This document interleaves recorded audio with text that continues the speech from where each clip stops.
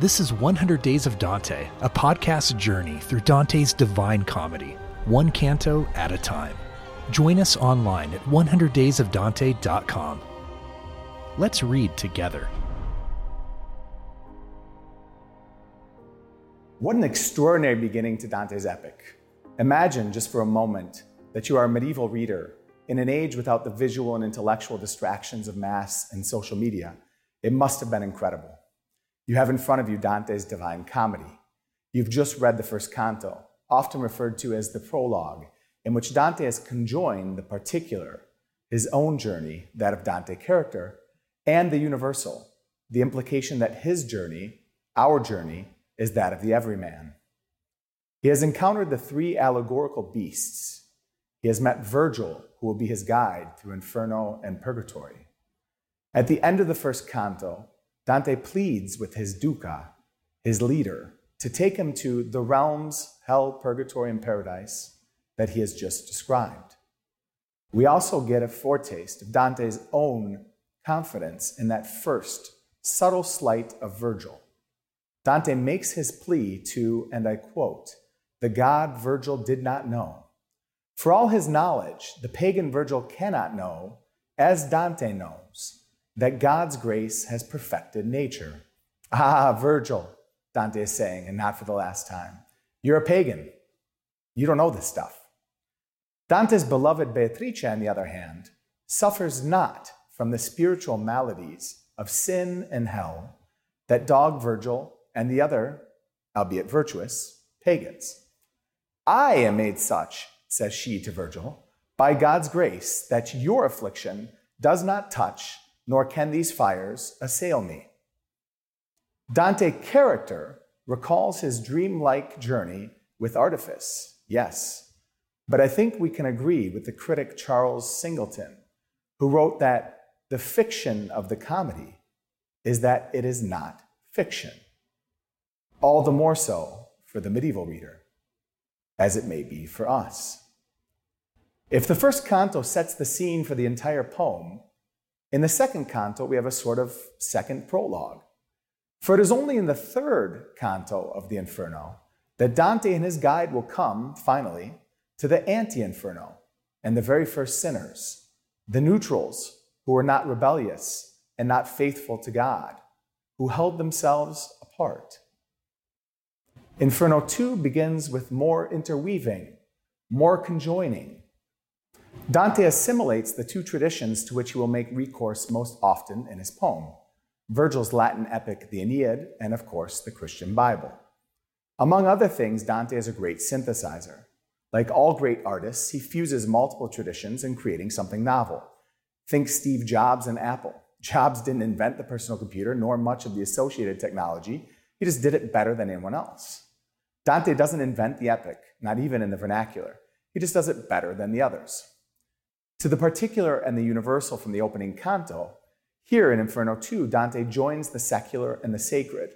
He evokes two standard bearers of otherworldly journeys, one from each of the two traditions: Aeneas' descent into the netherworld in Virgil's poem, and the ascent of St. Paul into heaven, recounted, of course, in his second letter to the Corinthians.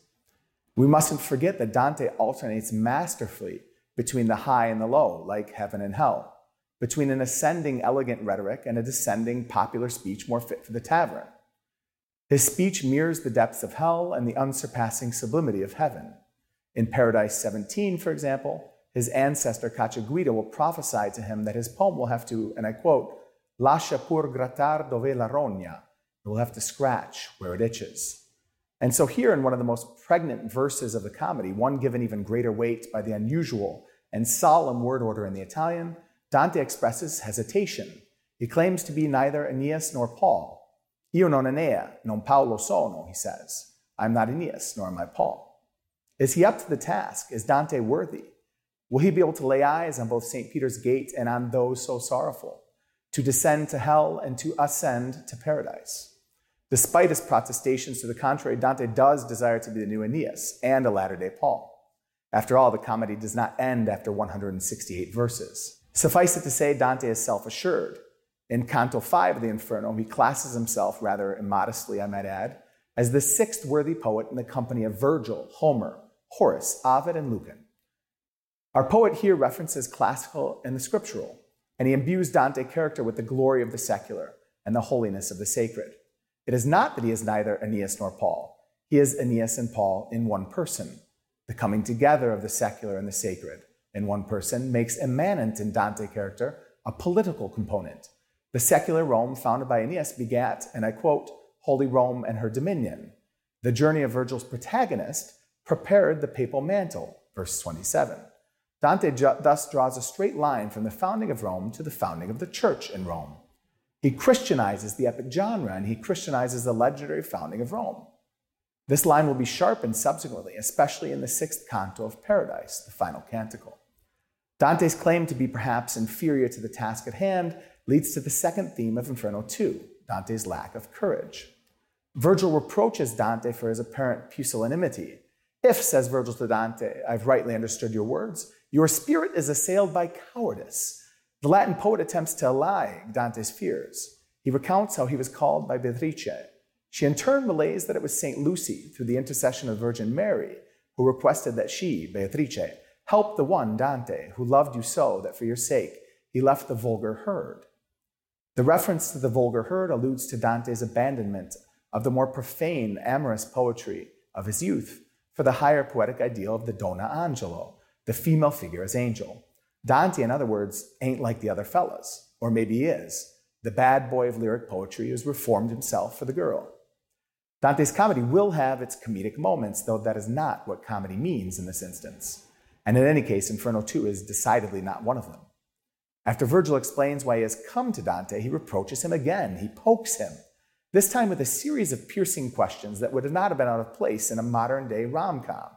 Think about the male protagonist who is encouraged to throw caution to the wind and told to just go get the girl. What are you waiting for? Asks Virgil. Why? Why do you delay? Why do you let such cowardice rule your heart? Why are you not more spirited and sure when these three such blessed ladies care for you in heaven's court? Appropriately chagrined, Dante's character demonstrates a changed attitude with one of the most beautiful similes in the entire poem. Yes, beauty and truth exist, even in the Inferno. And it is fitting that he should do so via simile, for he first expressed his doubts to Virgil with yet another. And as one who unwills what he has willed, changing his intent on second thought, so that he quite gives over what he has begun, such a man was I on that dark slope. From his initial doubts and cowardice, Dante is reinvigorated, buoyed by Virgil's account of Beatrice's comforting words. His second thoughts are countered by the radiant sun that is Beatrice's speech. As little flowers, bent and closed with chill of night, when the sun lights them stand all open on their stems, such in my failing strength did I become. Dante, newly resolute, concludes the second canto with an allusion to the very first verses of the comedy. Entrai per lo cammino alto e silvestro. I entered, he writes in the final verse of Inferno 2, on the deep and savage way. He uses the Italian adjective silvestro from the noun selva, wood, with which he had begun his epic. Nel mezzo del cammin di nostra vita, mi ritrovai per una selva oscura. Midway in the journey of our life, I came to myself in a dark wood. And we too enter with him as we prepare to cross into the gates of hell and of eternal pain, and as we prepare to experience the infernal topography, a terrain muto di ogni luce, mute of all light. Dante's fictional epic stands as one of the great teachers of our non-fictional world. The fiction of the comedy is that it isn't fiction. Thank you for reading Dante's Divine Comedy with us. Continue the journey at 100daysofdante.com. 100 Days of Dante is brought to you by the Baylor University Honors College with support from the Torrey Honors College at Biola University, the Templeton Honors College at Eastern University, the University of Dallas, Whitworth University, and Gonzaga University in Florence.